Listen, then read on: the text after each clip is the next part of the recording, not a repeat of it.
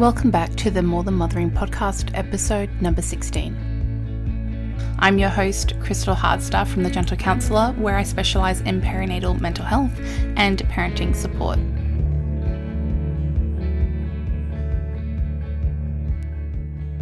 And today on the podcast, we're joined with Gemma from Together Perinatal, and we have a really juicy chat today.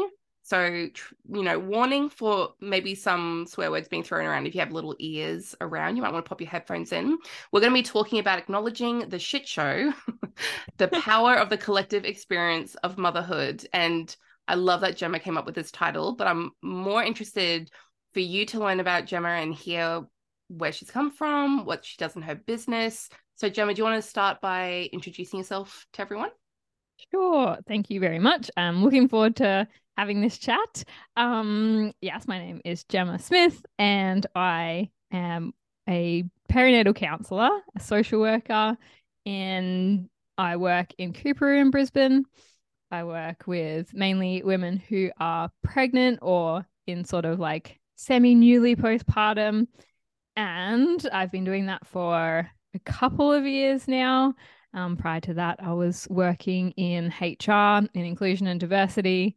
That was before I had my own kids. So I guess that's kind of like where it all starts, because I didn't really have much of an idea of what motherhood would be like before it happened to me, and then saw some pretty gaping holes, and here we are. I think that's what happens to a lot of us, to be honest. I feel that sentiment is very much similar in my own story of realizing what it's like, because I went from working primarily with children to then working with adults, because I saw that was actually where the attention was needed more, and also that ripple effect of supporting the parents, and then that supports the children from that. Absolutely. Yes. And I think so many people come to my work and they're kind of like, oh, it's just really weird because like once you're pregnant, people don't care about you anymore. Everybody's like, how's the baby doing? And like, when's the baby coming? And what's happening with the baby? And, even this week, actually, one of my clients is semi-newly pregnant, and we were just talking about like, oh, that's so overwhelming with all of this information that we just don't know. And I guess actually one of the things, and kind of going to talking about the shit show of motherhood, is that we don't know what being a mum means, and we derive like all of this meaning from really random sources. Like TV shows where it's like Stepford Wives style, or the 1950s Housewife where they're all like high on cocaine, but we forget about that. I mean, I'm sure it made a lot of parenting a lot easier. Getting the housework done. And it's not even shows about mums, right? A lot of what we learn about motherhood from shows is what we don't see in the shows. We never see shows that show any of the monotony of motherhood. We don't see shows that show the realness, because, and we all know why, it is sometimes terrible and boring, and it doesn't have all of the things that we love in entertainment. Like we love the drama of the Stepford Wives or whatever else is on. We love kind of the hype of all of that. Humans love that like romance type stuff. Like we love that drama. And with kids, they often take us to that place that is like slow. And like they're obviously dramatic AF sometimes, but not in the same way. They're dramatic in a way that is like hard. Yeah, it's like taxing on you, it like sucks the energy out of you. And like if you had a television show that accurately represented, a character who's a mum with a baby, you wouldn't have the show, because that hour would have just been spent trying to get that baby to sleep. Yeah. Or just a screaming toddler for an hour straight. Yeah. Or just trying to do one household task. Like that is how it would be. So we don't see that represented. It gets glossed over. And then when we're in it and we're like, why is this so hard? When on TV we see people with the baby in their arm, and we see people's kids walk through the frame and say something funny and walk out. We don't see motherhood before we live it. Yeah, we see the nice, like, glossed over lipstick version where it's made to look pretty and all the wonderful things, which, yes, we know it has all those wonderful aspects. Of course, we all love our Yes. children and we have those enjoyable moments. And it's just that there's none of the balance between seeing the other side. And I think for myself, that really only happened not only from my own experience being literally pushed into the deep end and being like, oh, okay, this is actually what it's like. And then going into like Facebook groups and hearing everyone else's Yes. stories and then making friends and then with, you know, the few good friends where you can be vulnerable and share, then having those honest conversations where you know you're not going to get judgment and you just feel more seen and less alone. But I don't think we have that enough. And also, it took me a really long time to even get to that point in having friendships like that. I don't know Yes. if you've experienced anything like that. Yeah, I think from the I guess some context is my first pregnancy was very planned. So we like did want to have a baby and then we got one and I was very grateful for that. But also it was like such a shock that when it happened, it was like, oh wow, okay, like this is all very real. And I was only just ready. You know, I said like I Mm-hmm. will finish my masters and I'll go overseas, and when we get back we'll settle down and try for a baby. And within like a very very short period of time that had all happened. Super So quick. yeah, and this is another super taboo subject, right? Because we all know about the sort of like harrowing infertility journeys that people can Mm-hmm. go through. Yeah. So something that people don't actively say out loud a lot is that if people do get pregnant quite quickly, there is no support on that end of the scale because everyone's like, "Oh no, I like," and so you're literally starting your journey in shame, like, Yeah, that's and so guilt. interesting because we were the same because I have two living children and we didn't have any issues conceiving them. And I know some people might be listening to this who know since then I'm now in an infertility struggle. I'm experiencing secondary infertility Ability. loss. Yep. But so for me, it's interesting because I'm actually experiencing both ends of that Both. spectrum where we literally thought about getting pregnant, bam, got pregnant with both our kids that we have and compared to now where it's not happening. And I never made that connection until you just said that I have always been very wary in mentioning that to people, or I'll put a joke like I'll say, oh, we were one of those annoying people that falls pregnant straight away.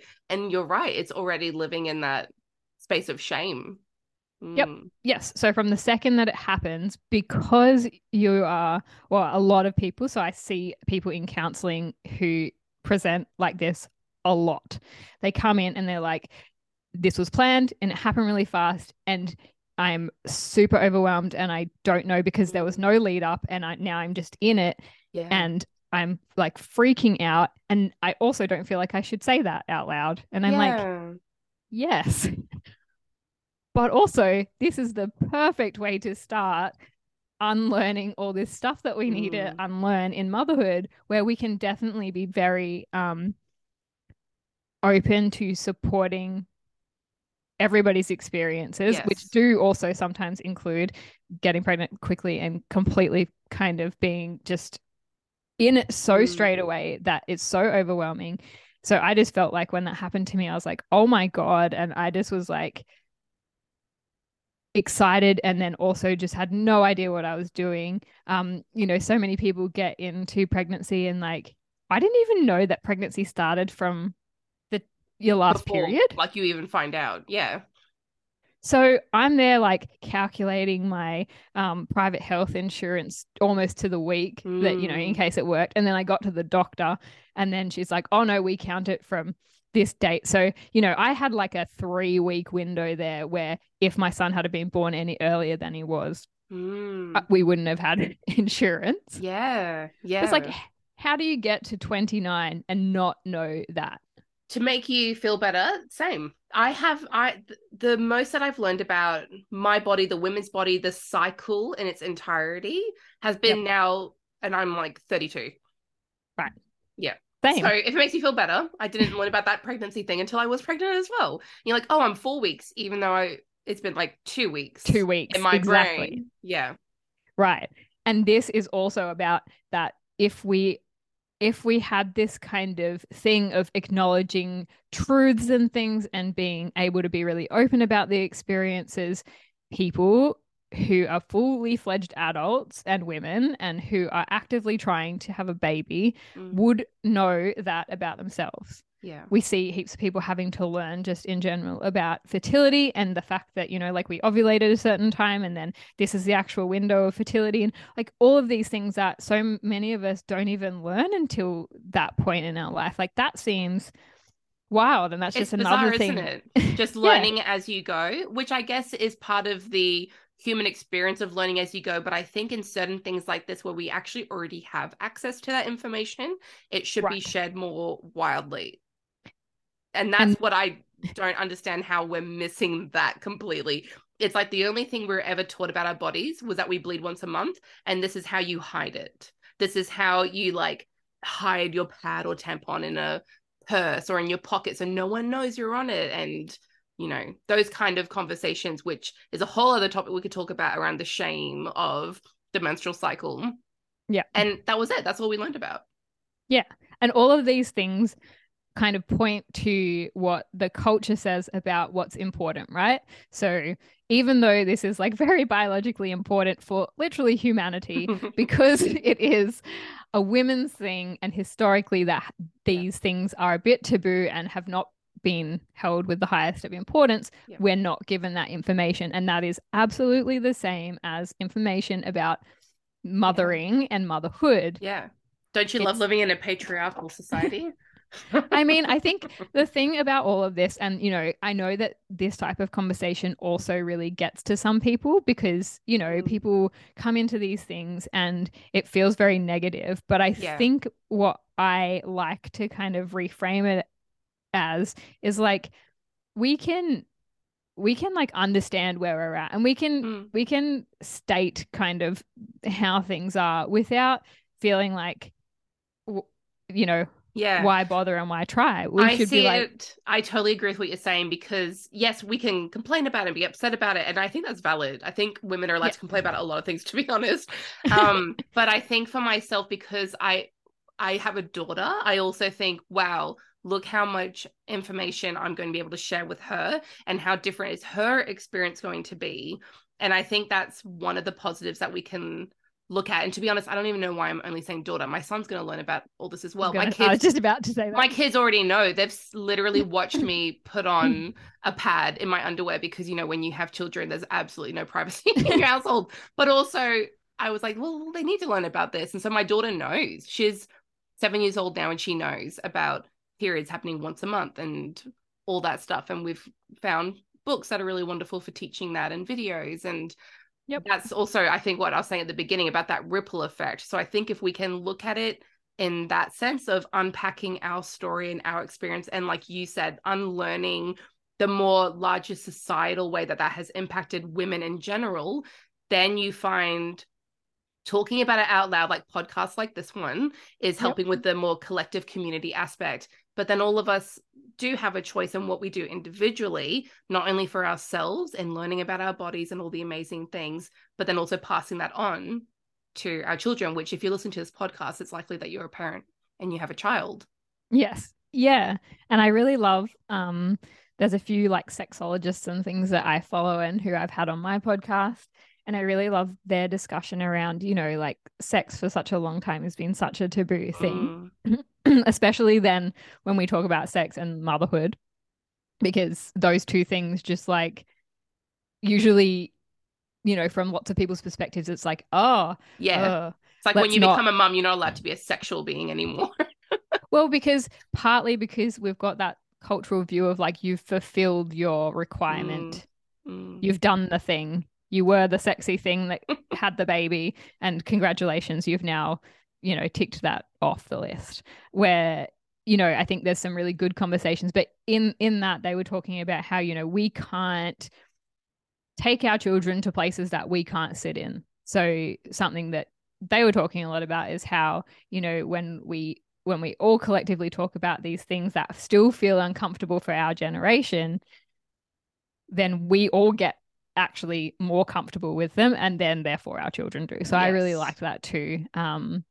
And, I Yes. hadn't really reflected a lot that I felt like our generation actually was quite progressive. But then when I Mm. talked to so many people, like, even in the context of a counseling session, like to actually, when people start talking about their sex life or something like that as a parent, people, everybody's still giggling and like Yes. They shy people are away. still, Mm. yeah, we're shying away from it. It's like, I love the fact that there are going to be so many more conversations about, sex and all of the other things that people come to talk to me about. And that's actually one thing that I wanted to probably like list, I guess. And I'm Mm. sure you have something like this as well. But like that people come to me mainly to talk about things like them being challenged with the fact that their identity has changed as a mother Yeah.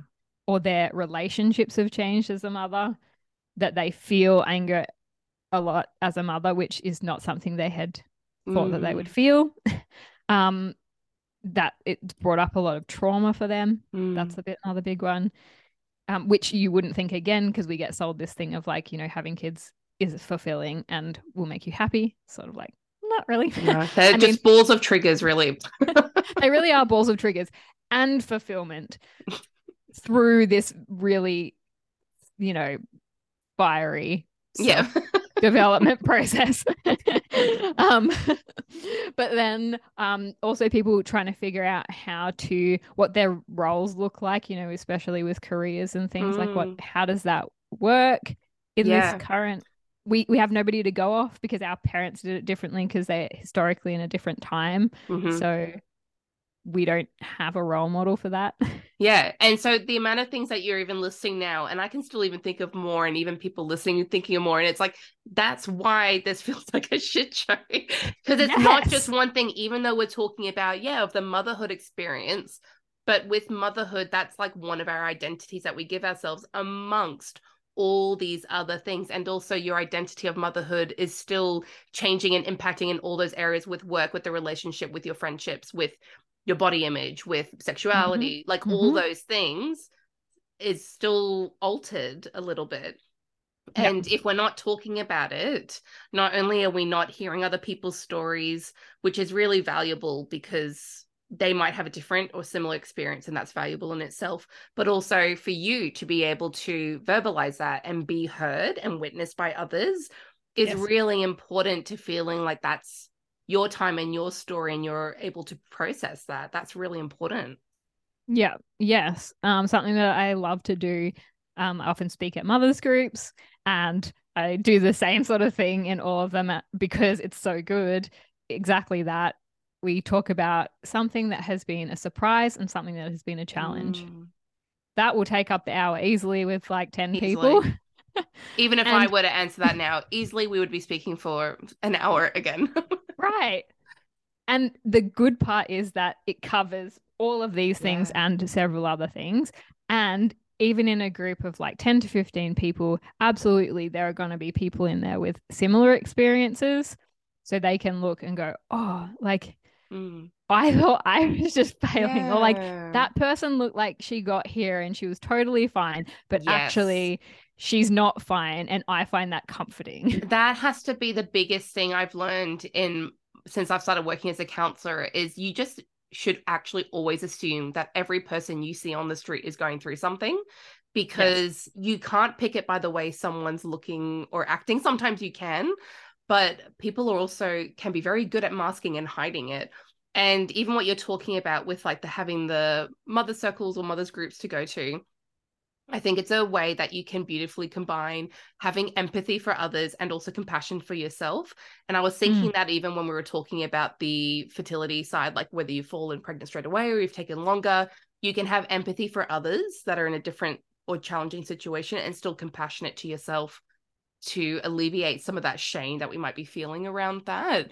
And I think those are two things that we're really missing because I feel like a lot of us haven't been modeled how to do that.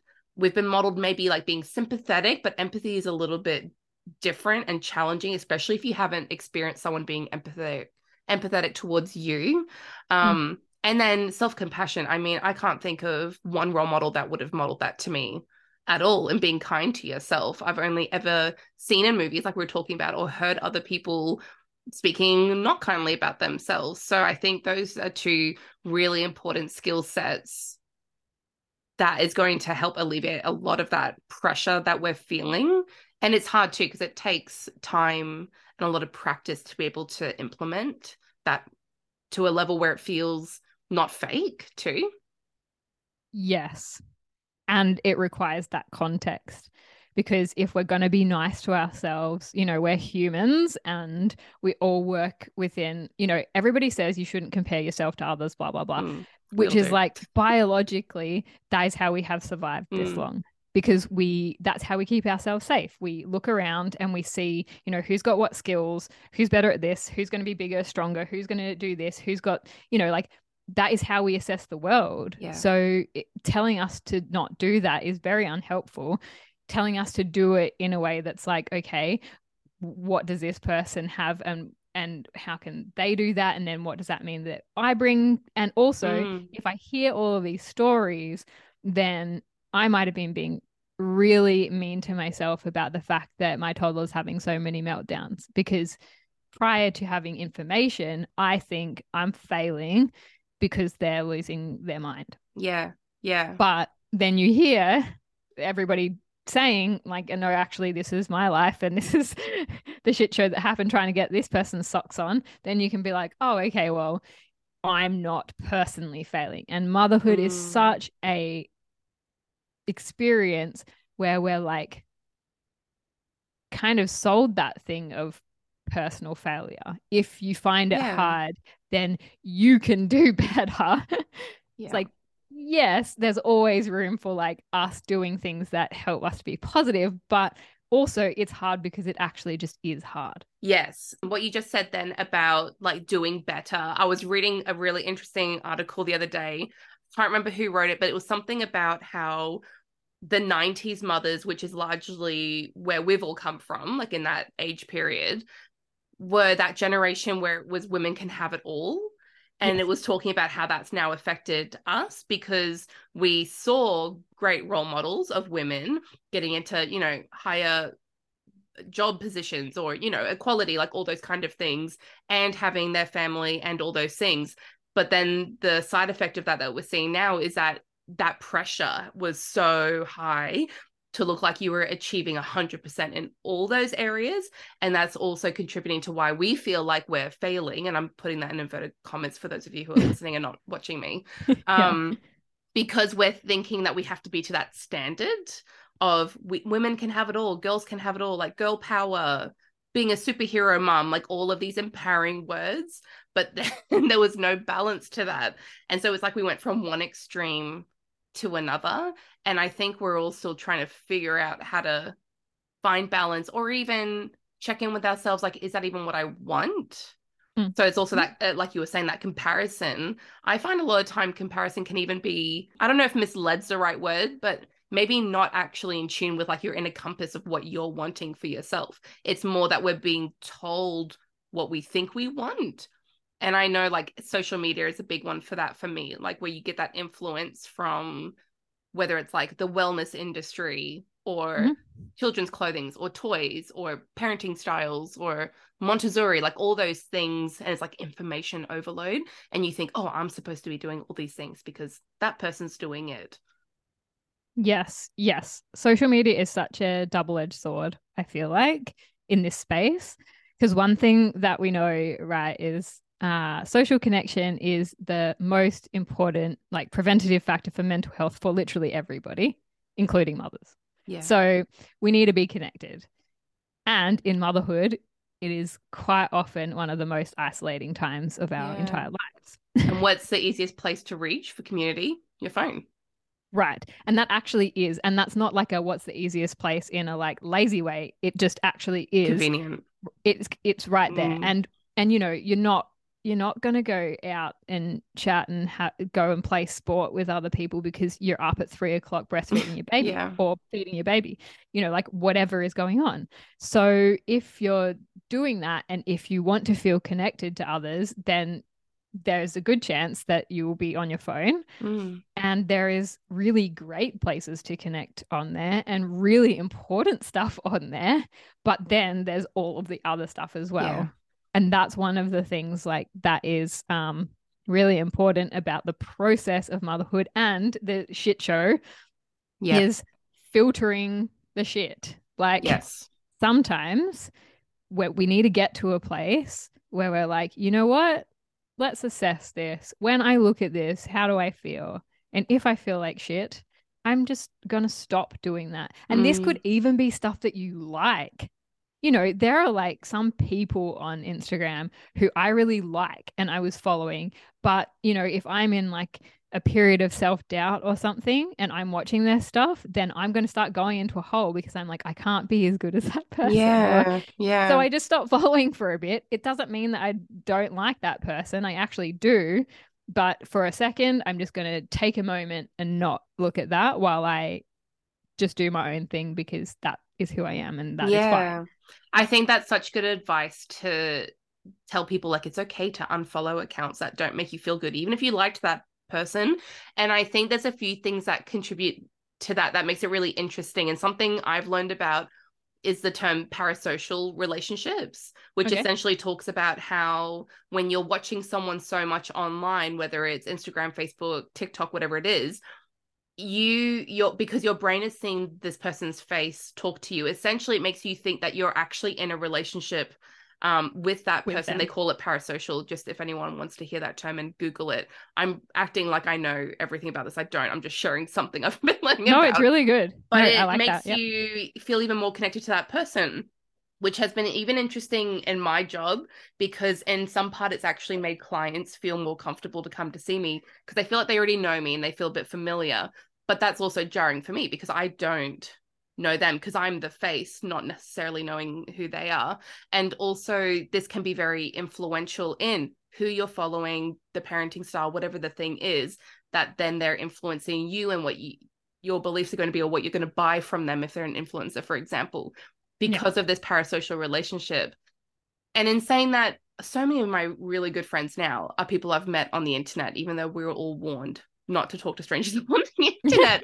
And Now so we're like, how good is this? it's just like finding balance in the context. So, like, I can understand how a parasocial relationship may work where I feel like I know this person I'm following, but they literally have no idea who I am. And I need to keep that in mind when I'm DMing them or whatever it might be.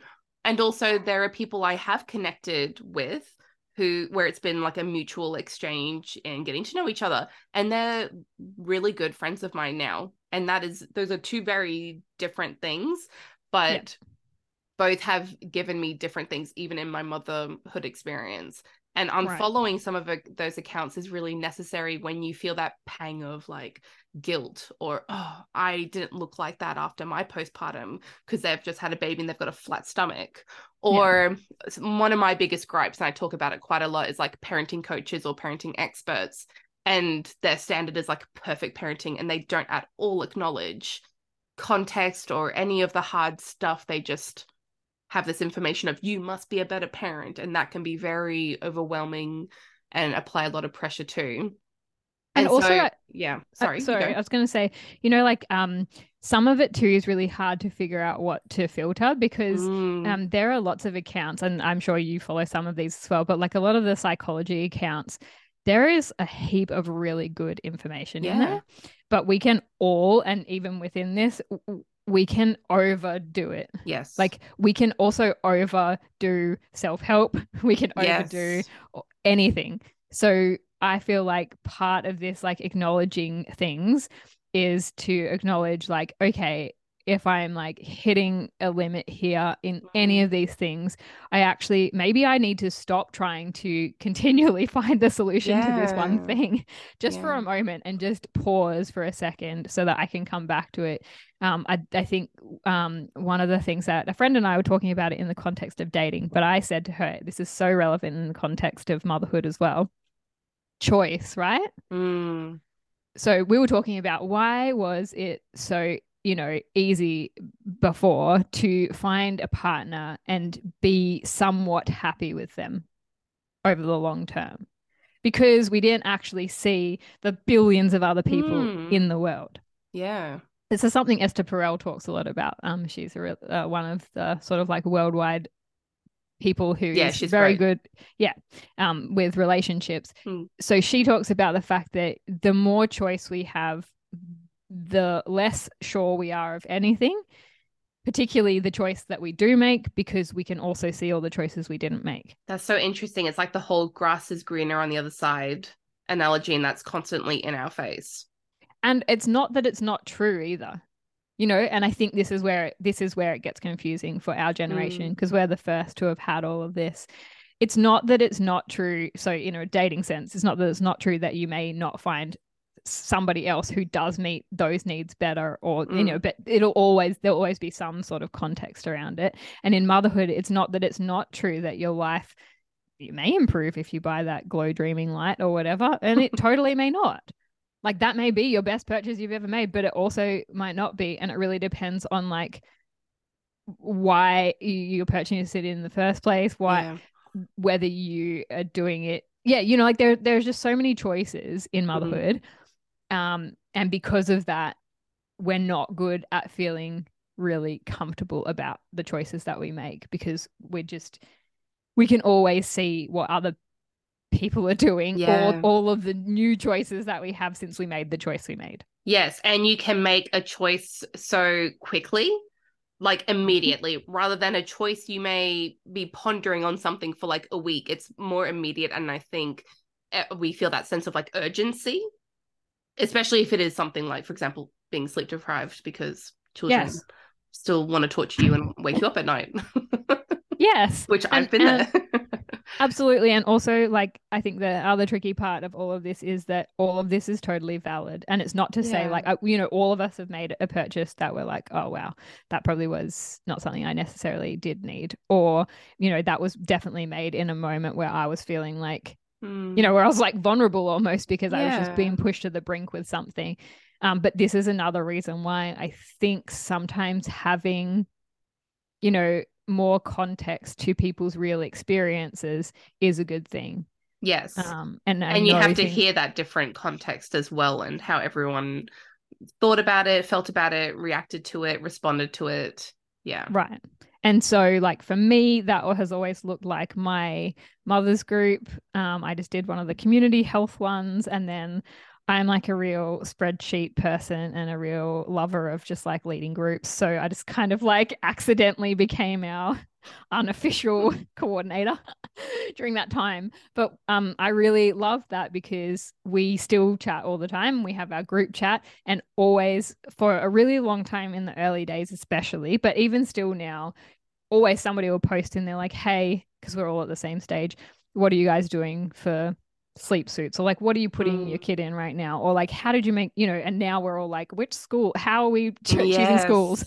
Yes. But then we can all hear each other's rationality and how we're reasoning these things, and then we can have some form of context from which to make a choice. Yes. And also, even in that, you're probably going to have everyone having different things that they're going to say, and Mm-hmm. then everyone being okay with your answers being different too. Yes, that's been a really nice thing throughout the whole thing. One prime example that I thought of as soon as you said that is, we there were 16 of us in our group, and we all sent our children to different daycares, Yeah. and we all live in the same area. Yeah. Wow. Interesting. So they're all somewhere different. And that means each of us went to different places, found value in certain things that aligned Mm. with ourselves. And then we've all supported each other with all of those choices. Yeah. So that has been a really good thing. And that's another reason why, knowing that, you can then reflect on like, oh, wow, that just does mean that there are a lot of individual things to this. So I also don't need to do what everyone else is Yes. doing. It's not so black and white. There's a lot of gray area, and you have to get comfortable being in the gray area, because what you want to do is probably a lot of the time not going to be the exact same as someone else. And like you said, the context is important. There's going to be a lot of different factors into making decisions about certain things like that. And also, I think that we tend to forget that you can also change your choice. Like if you choose to do Yes. something and it's not what you thought it was going to be, then you can pull back from that. You don't have to keep fighting and seeing it through. If you are not happy with that decision, you can always stop. Yeah. And I think probably what is the hardest part about that in parenthood is the fact that children are one of the only things that are very permanent. And this is a good thing. I'm not saying it's a bad thing. I'm saying this is, but Yeah. literally everything else, if you're finding it hard, you can change or Yeah. pause or do something. It with being a parent, you can't pause. And I think that's very hard. Mm. We're used to being able to reassess or to, yeah, put things on pause if we need a moment, if we need to figure something out. And here with children, we can't pause in the same way. We can Mm-hmm. obviously have like supports, and I'm sure you do as well as I do. Like, we talk with people about how we can have those pausing moments and reset. But, you tell that to any mum who's going through weeks of sickness with their kids and there is no pause and there is no space for anything. It's a really hard thing because every single other thing that you can do, you can just pause if you have to. Yeah. And That's a really good point. Sometimes you are in the thick of it and yeah, there is no way out. And nope, there's also kind of not supposed to be a way out no, because not everything is meant to feel comfortable and happy and easy all the time. We're going to have those low points. And yes, it's good to know that and expecting it. It just sucks when you're in it. And then you're so totally. relieved when you're on the other side of it. But when you're in the thick of it, sometimes it's just, yeah, this sucks right now. And that's all there is to it. Yes, yes. And people, we are not set up for success in dealing with feeling uncomfortable. This is something that our parents' generation did terribly because Yeah. they also helped us to avoid feeling uncomfortable for most Mm-hmm. of our life. Um, in a way that they were, doing in a loving way because they had capability Same to with do their that. parents as well, like the whole intergenerational side of it. Yeah. Yeah, and like none of that is bad. It's just the fact that we are not set up to deal with that. Another Yeah. relationship thing with the Esther Perel sort of situation. She was talking about how that works in relationships where, people a long time ago, like they didn't expect things to be good. There was wars, Yeah. there were, people that medicine wasn't Famine. as good, Yeah. lots of like very bad things Yeah. would happen to a lot of people. So there was never an expectation that anything would be nice. And if it was Mm. nice, people were like, wow, that's nice. That's what this How feels good. like. How good. Great. But anyway, back to just drudgery. Sucking. Yeah. But in some way, that set, they weren't there having like an existential crisis that they weren't happy. They were just like, the world You is have to get hard on with it. Yeah. and not get on with it in a way of like, don't feel your feelings, but they didn't have the feelings to feel because they weren't like, why there's a problem with me because I'm not happy. Mm. They're like, the This world is is how it is. hard. Yeah. Bad things happen. When now, like, it's another double edged sword. We're in a beautiful time in history where we have great modern medicine. We have access to so much information. We have, all the things. We have all of these resources. And that in turn, also accidentally, makes us unhappy because we feel like we should be able to be happy because everything Yeah. is fine. Mm-hmm. So it's kind of like a really hard thing, especially in motherhood, where there's that kind of cultural expectation that that this is going to be, a really fun and positive Mm. experience. Mm. When actually, like, motherhood is, yes, overall, it's a wonderful experience. Mothering and parenting in general, like a lot of it really sucks. What do you feel like has been the most like impactful thing that you've implemented or like lesson that you've learned in your personal journey, or like something that you wish you could go back and tell yourself at the very beginning if there was any magical advice? You know what I think is that, like, the weirdest part, I mean, one, definitely learn about matrescence and just like what that is and Mm. how we go through that as a process so that there's an understanding. But I really, and something that I say to a lot of people is, I think the problem is that there is no one piece of advice. and that we need to be much better at acknowledging that this is a process. Yeah. So, unlike something you can learn and then know and then do, this is this is a kind of lifelong process. Mm. And we actually learn a whole heap better from like having to make a lot of mistakes and then get really resilient to that. Like it's a resilience building thing, isn't it? It Like is. over Yeah. over time. Yeah. And we get more sure of ourselves because once we've made all of these decisions, we understand how we felt about that and what came of it. So, this is why we work with lots of first time parents because it's the first time they've had to Mm. make these hard choices. It's the first time they can't pause when they need a break. It's the first time they've had the type of fights they're having with their partner. Mm. It's the first time at all of that. And then obviously as we go, we get better at all of those things. And then, this is why the world continues to be populated because we understand how it works and we get better at it. We work through those things and then we do decide like I could actually probably do that again because now I have so much learning from what I just did. So, but I Yeah. think acknowledgement of it as a process is a Mm. really good thing because Yeah. it's not something you can just know. I really agree with that. And because I was thinking, like, what would my answer for this be? And I think it's similar in that the word like race like sticks out to me, as in like it's not a race. Like we're not meant to be speeding through the newborn, baby, toddler, whatever age thing. Because I think we also all can think about like how fast it can go too. It's such a weird thing. When you're in the thick of it, it's like the most painful, mundane, slowest thing of your life. And now I'm sitting here with an almost 5 and a 7-year-old, and I'm like, oh, where did that baby and sleepless nights and toddler that was driving me crazy go?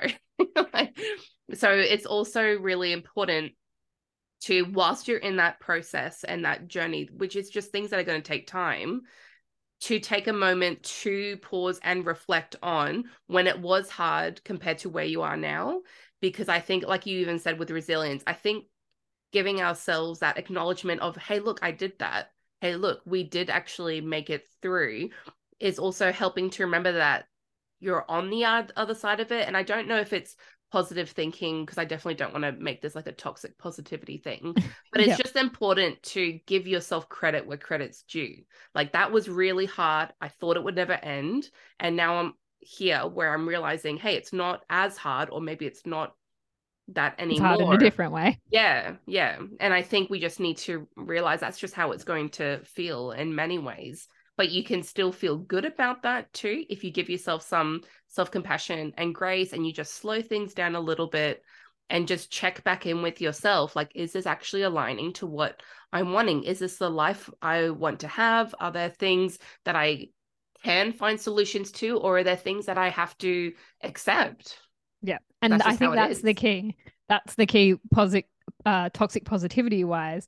It's like that is perfect. Let's acknowledge stuff, but also let's figure out, yeah, what are the things that I do have some level of control over Yeah. here?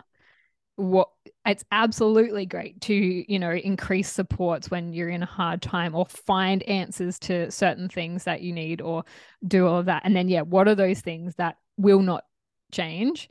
And if that's the case, what do you do with your mind? Because that is what is left. Yeah. Yeah.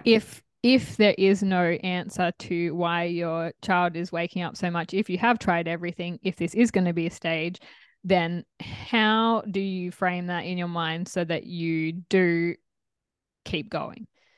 And there are, and it's one of those things where people can argue both sides, right? Can't they? One person would argue like people shouldn't reframe, people should continue until something works, and then Mm. others can say, I don't want to just surrender, because surrender has this thing of like giving up, but Yeah. actually like it's not giving up if it means that we get some of our agency back, some of our energy back, Mm. and it means that we get through it in a better way.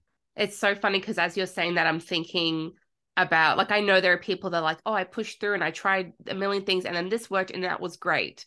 But I know for me, when I was pushing through and trying a million things, it made it so much worse. And I felt Right. so much more drained. And so that word, like surrender, I always think of like flexibility and flow. Those were kind of the words that I like to use, especially when you have like a baby and everyone's telling you about routine and scheduling. And it's like, well, I can find flexibility in this and I can find some flow that's still going to feel good for me, because my personality or just the way my energy works is not an on the go person. I like to kind of, go with the flow kind of thing. Yeah. And I think we forget that we can, yeah, like you said, we can still have some sort of agency in our lives, even though it feels like our lives are being run by our little ones. And we still they can have are. our own moments. Yeah. Yeah, and I think it is something that I find very tricky, because I really don't like the whole thing of like, okay, let's just make mothers get to a point where they can like manipulate this, and then, Yeah. other people don't need to step up. And I think we can agree, Mm, we are both not saying that. mm. As a society, we need to step up for mothers. As friends, family, partners, Yeah. everybody does need to step Community. up. For That's where it's at. community needs to, there's so much to do from a community perspective, but because we are talking about an individual perspective, I remember talking to one psychologist who's also based in Brisbane, and she talked a lot about people working with their values. Mm, So for her, she had kids like very, very close together. And it meant that there was a little period there where she like really could not exit the home. mm, Like she was very much kind of like housebound for a little while there. And she said one of her values was nature. mm. And for a little while, her every day going out to check the mail was her nature. Yeah. And that was what was doable. But she made sure she got outside, she did that task, and she came back in. Yeah. And that's how she did it. Because then from there, it was like, okay, my nature thing today will be going for an actual walk around the block. Mm. Building it up rather than expecting to go 0 to 100. Yeah. Yeah. But, Good and I know that's advice. really hard for people, because if you've been, and this is probably some of your clientele, but I know for me, this is everybody who comes to me, usually like epic high achiever in that Hmm. type A personality, like perfectionist, doing all of these things, and then comes to motherhood and is finding that their life has to be more on the scale of like, it's slower, it's Mm. it's the complete kind of opposite feel. So it can be really tricky to get to the point where they're like, cool, so going to the letterbox is going to be my thing today. Yeah. But I think from the perspective, that person was similar. And I think for her, that felt good, because it meant that she knew that it aligned with her values. She knew that it Mm. was a goal that she could tick off for the day, and then that she could build on. And, as you said, she blinks, years go past, and here she is, no kids are older. Yes. But during that time, that was the way that she found worked. Maybe that won't work for everybody, but I think Mm. it's important that people know that there are so many versions of that type Yeah. of thinking that can help us when we're just in this zone where we really can't change a lot of the Yes. outside factors. Yes. And when you have the other side of that spectrum where it's not the type A, then it's those people who feel like I should be. So they're like shoulding themselves. They'll use Okay. should a lot, which is like, I should be doing more. I should be doing this Pinterest activity. I should True. be going for walks. I should be putting on makeup and getting dressed in the morning. And those shoulds usually come from not being aligned with your values. It's like you're trying to borrow or take from someone else's value. Or again, like we were talking about before, with all the pressures that are put on us, it's something else that's trying to tell us this should be a value. And I even just said should then when I said that. So I Yeah. also talk a lot with clients about like whenever you notice that you're using the word should, you need to pause and pay attention to that. Yes. And I That's always usually coming say, from a place of like, who said that? yes, yes, And then people will be like, it doesn't oh, belong to you. Mm. it's, or, like, or when on the other one is not just should, but when people say such and such, or people are just saying that Yeah. I should be doing this. And I'm like, who's people? And then usually people is like, oh, that's my mother-in-law, or Yeah. like, oh, that's my sister, or Mm. Or, oh, it was this one random person in one Facebook group. Okay, well, actually, when we're thinking about people, then that was one person Yes. with not very significant value to you. However, it's very different when people is somebody's mum. Yeah. Or And very people is somebody's influential. partner. Yes. So, yeah, there's context in all of it. But I agree, shoulds, and when we're having statements about that's another should, people are saying I should. Yep. Who is people? And what are they shoulding you about? Yeah, where is it coming from? Yeah. Yeah. And I think that also comes to like the truth. We kind of think of like what people say is the truth. And I talk to people, I talk to clients. Now I've got people in my mind. Who's people? I talk to clients about how something may be like a truth, but it's not the truth.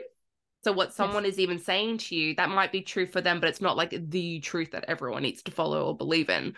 And it's just a whole lot of like wading through the muck of what everyone else is telling you, all the shoulds, all the information, and then trying to come back to yourself and that inner compass. And it's really hard to do, but it takes those baby step actions to eventually get to a place where you're like, actually, I'm sitting here right now quite happy with who I am and the choices I've made. And I'm actually even happy about the mistakes I've made. I'm okay with that. I've made peace with that.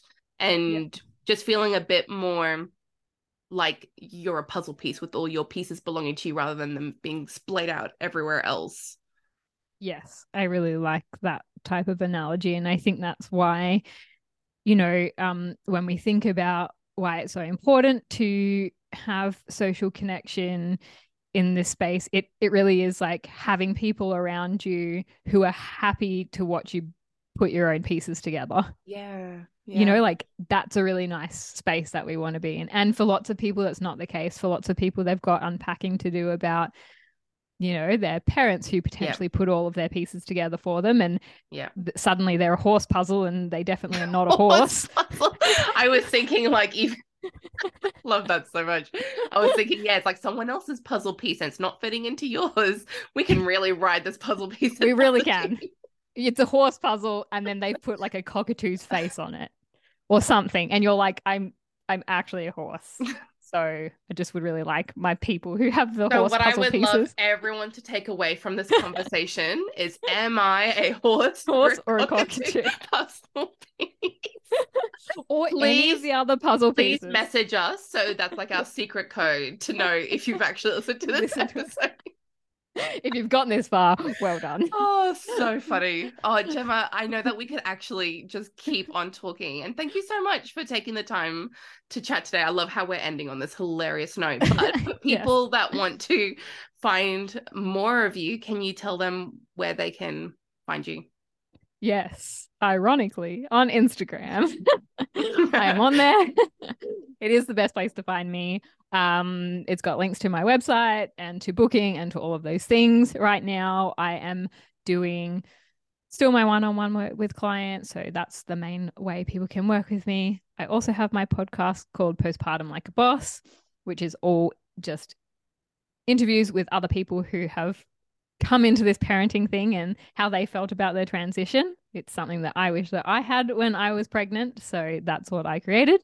And soon I'm hoping to do a group program which looks at the areas that I was talking about before, because they're I think there's like 6 or 7 key areas that come up in almost every one-on-one session that I have. And I thought, let's do this in a group session so that we can all share the shit show and understand each other's experience across these things that keep on coming up as individual issues.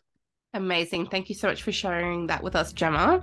That'll be such a great group to have. I can imagine how beneficial that'll be for people joining. Yeah, it should be really good. Thanks again for your time. No worries. Thanks for having me.